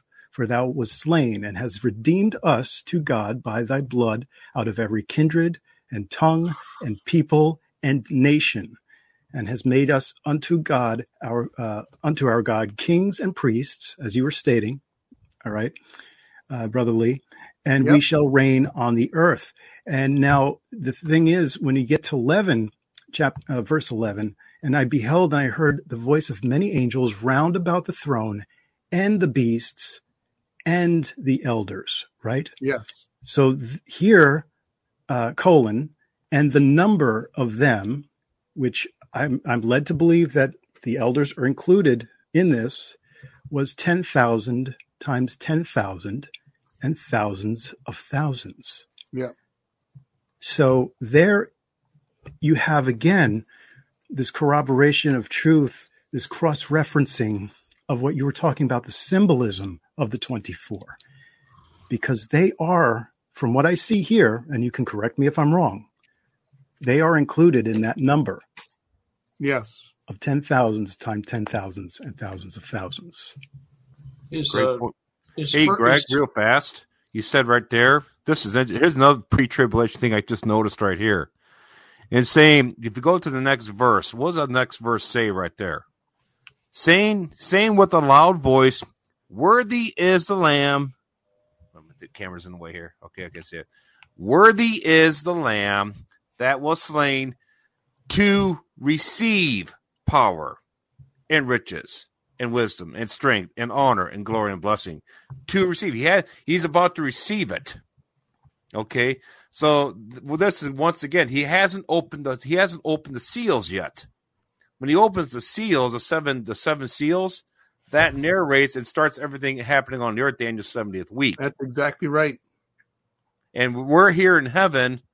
This is another proof of the pre-tribulation rapture, because this is the body of Christ standing in heaven, as outlined. You've redeemed us from every kindred, tongue, and nation.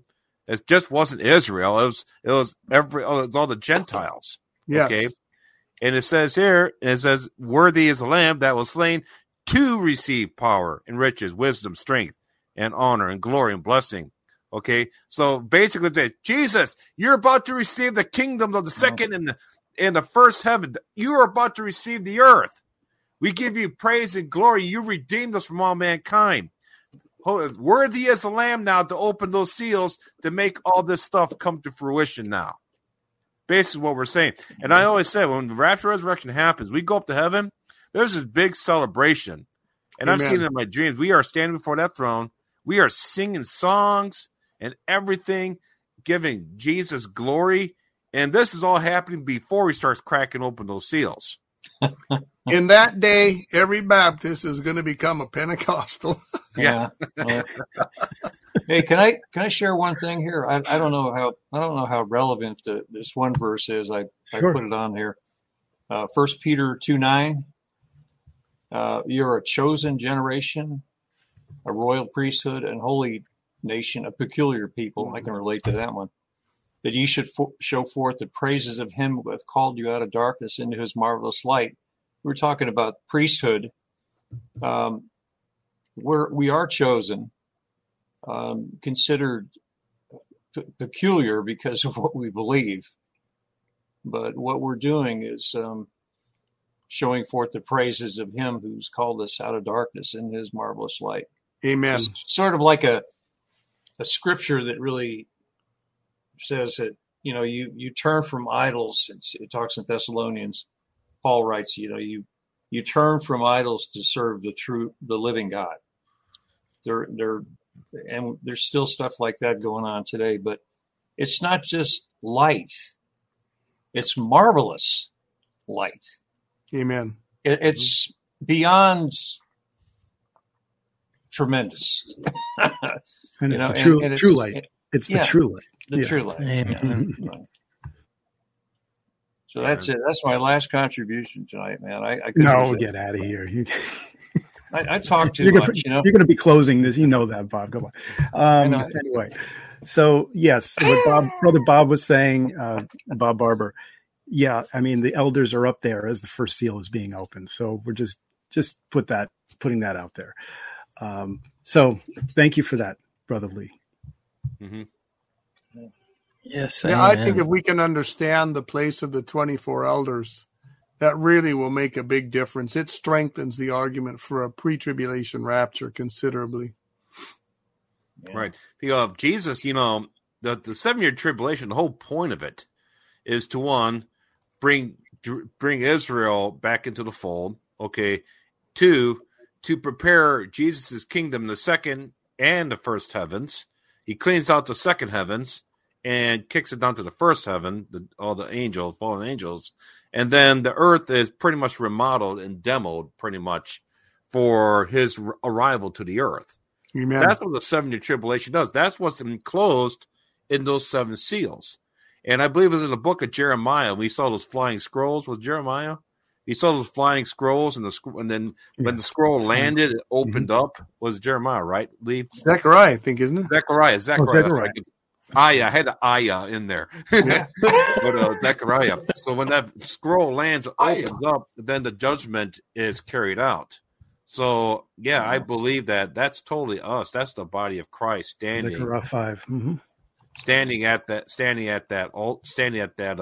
before his throne at this point.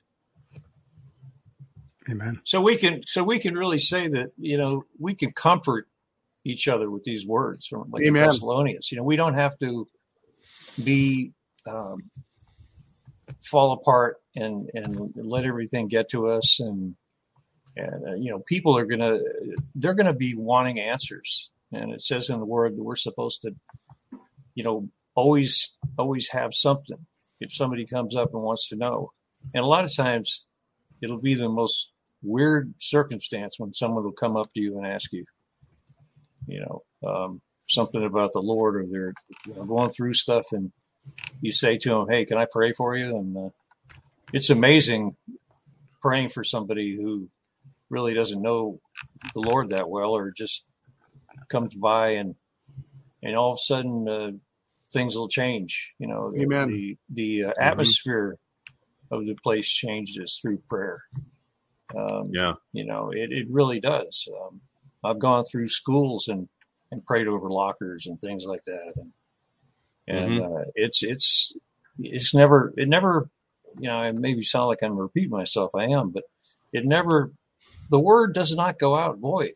Amen. When we speak it, it goes out and it accomplishes the stuff.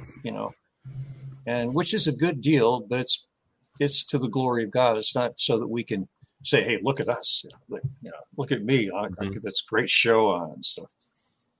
It doesn't. I mean, as far as the Lord's concerned, so if one person comes back, the Heavenly Father is waiting, Amen. Like the prodigal, he's waiting there, and he'll run to you. I mean, I get this mind picture, and hug you and just welcome home. I don't, I almost get sentimental sometimes thinking it, because this place right here is not our complete dwelling. I mean, we're here, but the other place can be a whole lot better. Just like Bobby was saying. I mean, it's going to be a celebration, and right. And we're all going to be able to sing too, which is amazing, because I'm not that much of a singer. So evidently, the Lord's going to have to do something in that area too. We got a question here for Lee. It's from Scott. He says, "Any idea why beheading will be the form of martyrdom during the tribulation? Is there an Islamic connection?" Actually, I think the connection for beheading is more ancient than Islam. Beheading was used in a number of cultures in the ancient Middle East and the ancient world and other parts of the world long before the rise of Islam. So I think all the beheading is just a satanic tool to intimidate and eliminate people that don't want to follow the ways of iniquity. Mm-hmm. Yeah, the Bible talks about Jesus being the head of the church, so I think he takes that to heart too. Yep. Taking off the head, separating the head from the body. Okay, so yeah, I always think about that too. Why does it have to be beheading? Why can't it be a gunshot to the head? Why can't they just slit your throat or stick a knife in your back? It has to be a beheading. Yep. Okay, so they like that. The whole concept of Jesus not, being the head of, the body of Christ, being the head of the church and stuff like that. So that's a good one there. And I think there's some degree of superstition in the idea that if you separate the head from the body, it'll hinder the resurrection. It's a little bit of a superstition, but there's nothing in it. Mm-hmm. Yeah. Something interesting, and as always, guys, anything I say, be agreeing about it, but something that I was actually doing some research on different Roman stuff, and I had read a few articles in the past that talked about the crucifixion in occupied territories with the Roman military, and that beheading for the Romans citizens was actually a sign of grace. I know this is kind of weird sounding, but that traditionally the more heinous punishments came from non-Roman citizens. And I thought it was really interesting when I read that, because I was like, well, that's really interesting, because Paul had declared himself a Roman citizen, and we see that his death was by beheading. But just something interesting that I think I mentioned that to you, Brother Bob, on my channel last time, but I think that's kind of interesting, that picture of citizens of Rome and beheading. Yep. John the Baptist was beheaded too. Yep. Let's see here. Go ahead, Bob. You pick the next one. Okay. Let's see here. Do you think? Let's see.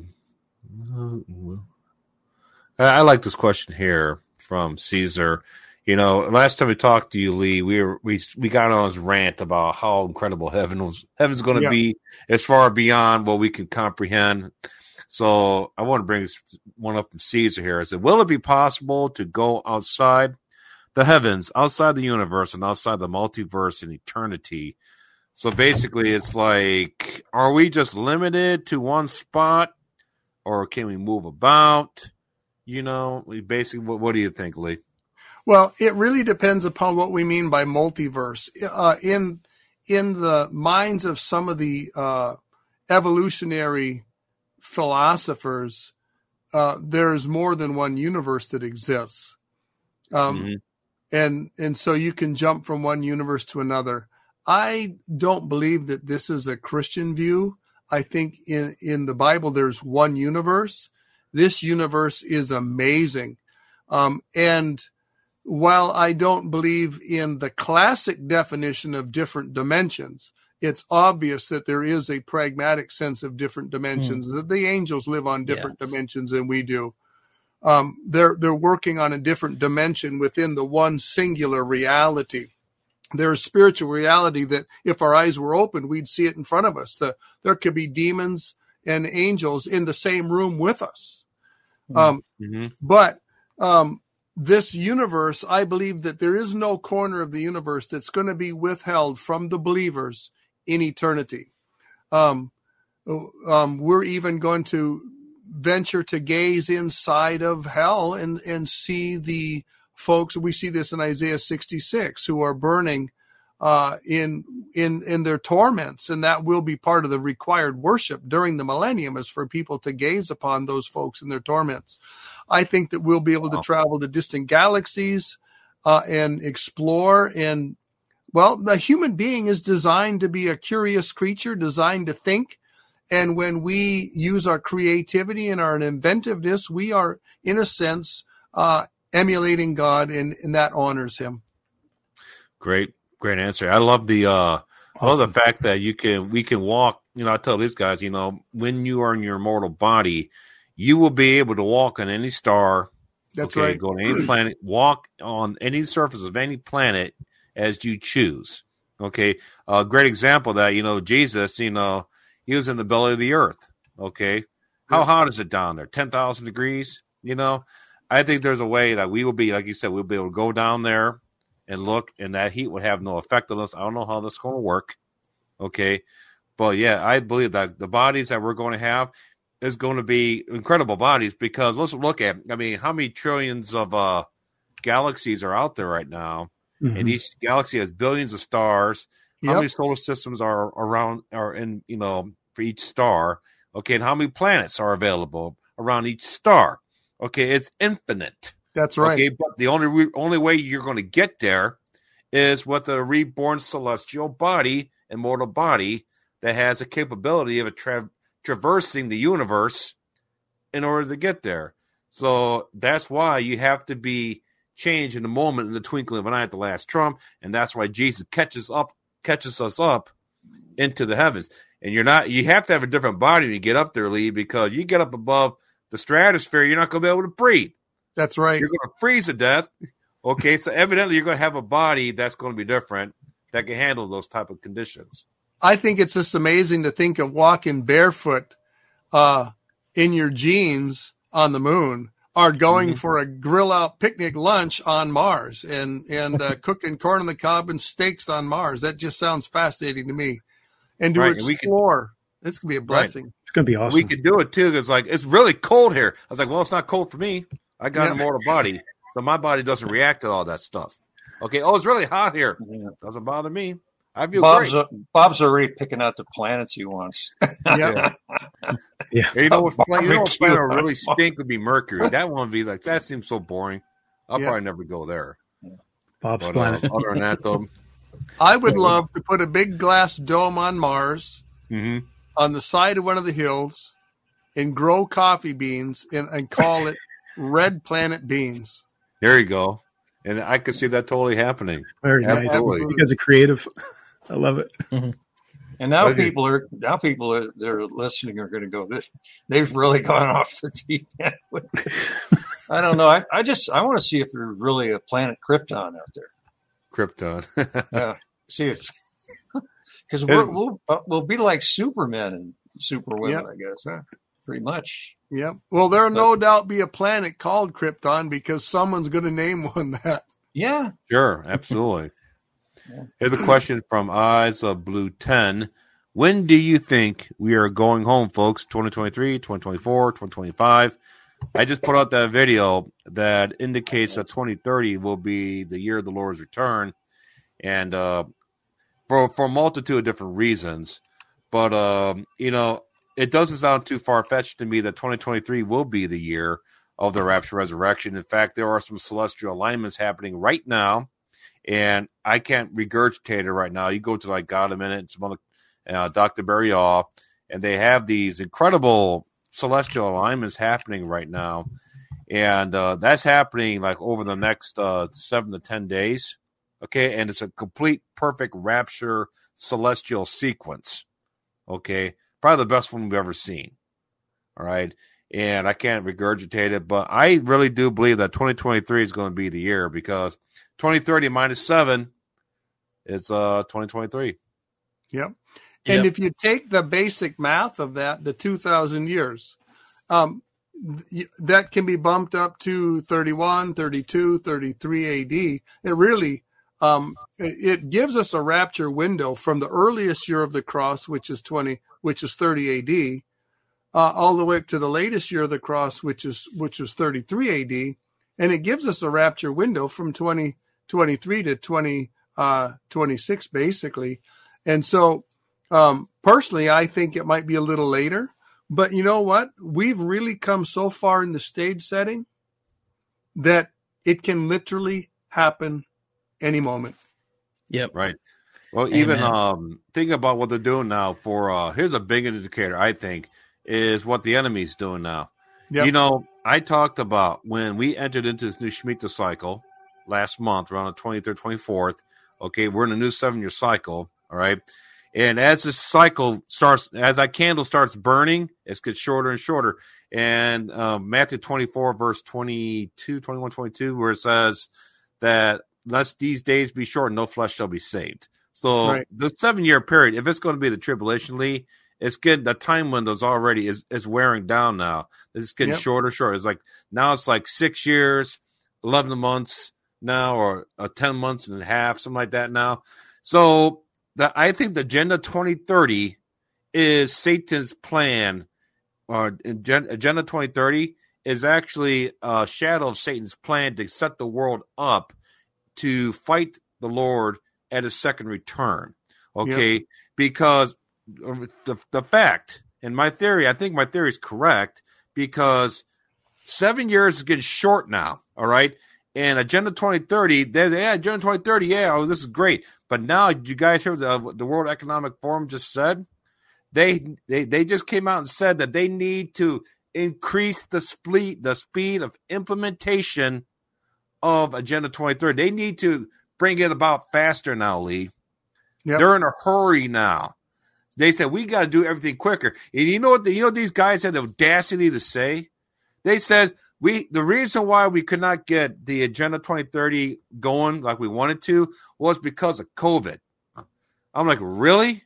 Because of COVID, that slowed you guys down. You know, that's like part me of their telling problem. you. That's like me telling everybody that here I am racing my car, and as soon as I hit the nitrous button, the car slowed down. Yeah, that's right. That's basically what they say, because COVID opened the doors for them immensely. I mean, things super accelerated for them since COVID started. Yeah. So that's a stupid excuse. Yeah. I Here's think another. it's a race to 2030 for them, for the devil, and for the Lord's return. Here's another look at the year 2030 that I think has merit, and that's that Agenda 2030 is going to be implemented when the Antichrist sits in the temple in the middle of the 70th week, requires everyone to take the mark, and implements his kingdom on earth. That's That you're still in that rapture window from 30 AD, 33 AD, which takes you out to 2030 to 2033. But it kind of is right in the middle of there. Mm-hmm. And what's interesting to me about these different scenarios is ultimately some of these scenarios are going to prove to have some good ideas in them, but they're not going to quite work. But really what it does for everyone that doesn't work, you're going to be going back to the workbench, to your workshop, and work through it again. Mm-hmm. Ultimately, the folks that are on these paths are going to get sharper in these things, and they're going to end up gaining a lot of light. Yep. Yep. Now, personally, myself, also, I don't. If you've watched my videos, you know that I don't really associate the rapture with any of the feast dates or the Jewish cycles. So that puts me in a little bit of a different camp and a little bit of a different perspective. And that I think the rapture of the church is like, we don't really have anything to base it on. It's just going to happen. But if I'm wrong on this and it is associated with the date, then you've got several different Jewish feast dates, and it can only happen on one of them. Mm-hmm. Or some other Jewish dates or calendar dates, and it's going to fit with one of those. So we really only have two options. Either it's not associated with the Jewish date, or it is associated with the Jewish date. Yeah. But something interesting to talk about or to bring up is that, remember the World Economic Forum with, at the time, Prince Charles, and he was talking about trillions at his disposal. So with the whole escalation of everything lining up, I think that's something very interesting to keep in mind, considering he's about to be coronated. Yep. Now, what's interesting about that statement, do you think he was referring to himself, or do you think that he was referring to something that somebody that he knows is possibly the coming super figure? That is a great question. I think that is the $1 million question, honestly, or $1 trillion question, because, that's, I don't know, but I know a lot of people are talking about the second Passover, the unclean Passover, and I think it's kind of interesting that the coronation quite aligns with that. So that's something to kind of look at as far as something interesting. I'm not saying that it means anything, but the way he said it, I don't know. I always felt like he was implying that there was someone else behind the scenes. That's what I think too. Yep. Yeah. That's what I got. This question here, I think, might shed some light on the situation. Stokely and his boys says, question from Bob and Lee for the panel: do you think a resurrected Nimrod could be the Antichrist? I've heard he was altered human Nephilim, 2/3 God, 1/3 man. The Bible said he became a mighty hunter. Yeah. Okay. And plus, I heard these rumors that they started the Desert Storm to get into Iraq to retrieve the body of Nimrod, because there's a certain type of level of DNA technology with his body that helped him achieve going from human to a superhuman Nephilim. So this is why they had to get in there and retrieve his body. That's why there's weapons of mass destruction. We have to go there and look. They never found anything, but they got his body and they retrieved it. And I think Israel has the body now. That's what I heard. Okay, so what do you think? Do you think Nimrod Lee could be the resurrected Antichrist? Well, literally Nimrod, literally raised from the dead. I don't think so. Okay. Even though I have a few dear friends that think so. Now the whole question of Nimrodian DNA being used in some way to make transhuman Nephilim. Now that's definitely not out of the question. That definitely has to be on the table of consideration. Another thing about the strictly literal resurrection of Nimrod, we know that according to Revelation that the Antichrist is going to be one of the Roman emperors raised from the dead. So if he's also Nimrod, then that Roman emperor had to be resurrected Nimrod. I wouldn't say that's impossible, but it does seem a bit of a stretch. But Nimrod's DNA used in a transhuman way, well, that's where technology is going. That's where the New World Order folks want to go. This is terrifying. Intentionally mixing non-human DNA, animals and angelic, with human beings. Yeah. Hey, you guys see this right here? See that right there? You guys see that? Uptime? I think that's when they did it, right there. They started mixing that DNA for everybody. Oh, okay, yeah. And if the body reacted well to it and would be able to accept it, the changes were made. If the body did not react well to it and rejected it, then they either died quickly or had a slow death. Yeah. Yeah. Yeah, it's very interesting. I tend to think that a lot of the truth that is out there, of course, the ultimate truth being Jesus Christ, but the little truths of what's actually happening are so fantastic most of the time that it's stranger than fiction, and I think a lot of people have a hard time receiving it because of how big it really is. And I think if we all really knew the scope of everything that was truly happening around us, I think it would just bewilder us. I mean, it's pretty huge. It's huge. There's so many moving parts to this. The power players that are part of the deep state, and then the global cabal that's over the deep state here in America. These people, they are so interconnected with the demonic realm, whether they're connecting with them through the dark arts, whether they're connecting with ascended masters, whether they're actually in a witch covens or warlock covens or whatever they're in. They have connections with these fallen beings. They're learning technology, they're learning skills, they're getting science from them. And then when you look at on the scientific realm, what they're trying to engineer with the DNA manipulation and where they're going with this, the stuff that we're seeing filtering into the news, they're actually probably a decade or 2 decades beyond that in places like DARPA, in Russia, in China. It's terrifying. And when you know that the devil's main goal is to deface and destroy every institution of God. He hates Israel. He hates the church. He hates the Bible. He hates marriage. He hates the family. He hates the distinction of the sexes. He hates that man is made in the image of God. He's going to deface that image. And he has already started his plan to alter man's DNA and make him non-human. Wow, you really that's hit it. really it's really pretty heavy, when you think about it, because it's so. It started from the very beginning, thou shalt not surely die, and it went. Now they're talking about being able to alter the DNA so that people can live for hundreds of years, and it's just a complete. It's like spitting in God's face.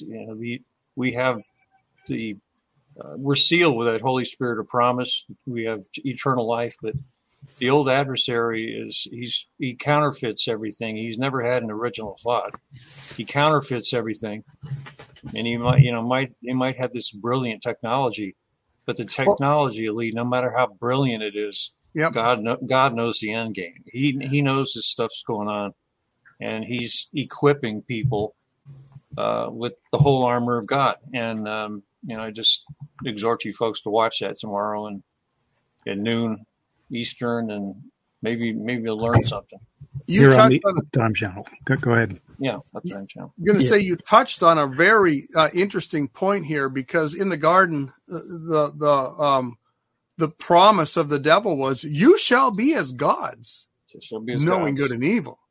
Yeah. And what's interesting about that is, I think that the plan that's involved here with this DNA manipulation, if you look at the options of how you could change DNA to make man live forever, and they're not talking about finding the broken genes in human DNA and fixing it.